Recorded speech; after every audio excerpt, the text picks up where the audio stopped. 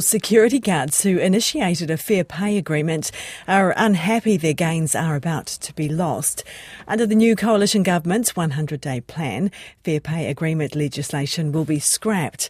Wellington security guard Rosey Ngakopu was involved in the campaign to win the new system. She told me earlier that with fair pay agreements, they were supposed to be a game changer. The Fair Pay Agreement is such an important document for us workers because it gives us the ability to bargain to improve conditions, health and safety, our levels of pay. Yeah, it's supposed to help build a future, to put a future of our sectored industries. It's very sad. Yeah, what is your reaction?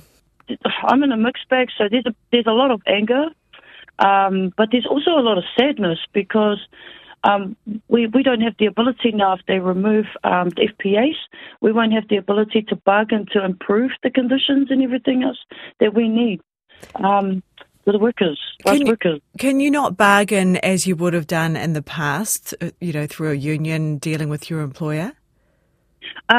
We can, but to a degree when it comes to bargaining. So I've been on the bargaining table for the first time last year, and it was very hard to.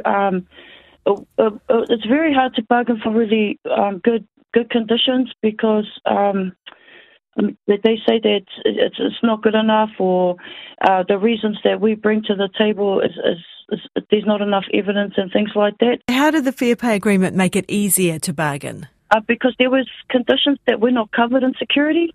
We found out there was quite a few laws that are not covered in security. So this is why we've bargained for that fair pay agreement, so that we can have certain conditions to be added, so we can bargain for those conditions on the bargaining table. And what were those conditions? So one of them was the Part 6A, transfer of transferable guards. So that means that if we lose our contract, so if we were working for a security company and we lost the contract there to a different company, to another security company, that would mean that we would lose work.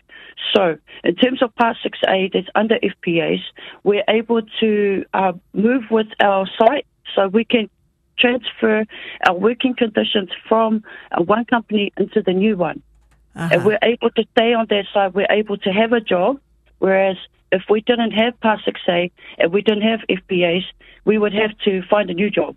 And that is something that happens quite a bit in the security industry.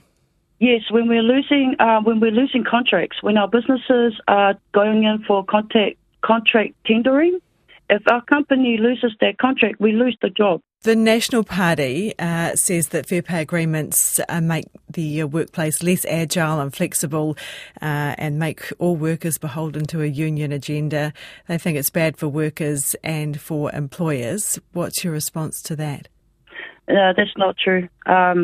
Because I've grown with this document. There's a lot of leaders in the union that have grown with this document, that understands this document. Because we want to improve, we want to see a future of our security industry. The way we're going now, we don't see a future. 30 years of bad conditions on our sites. Our security officers getting hurt on the job. I mean, it's been in the media through COVID. Our guards getting hurt on the job.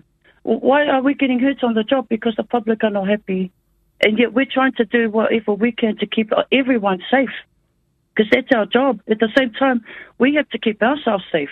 They're talking about agile and all this stuff. No. What about the conditions of improvement for our people to go and work? We're going to grow our power, and we're going to come and lobby and keep our document, keep our FPA, because it's worth saving. That was Wellington security guard Rosey Ngakopu, who had been involved in negotiating a fair pay agreement in her job as a security guard. It is 13 minutes to 7 now.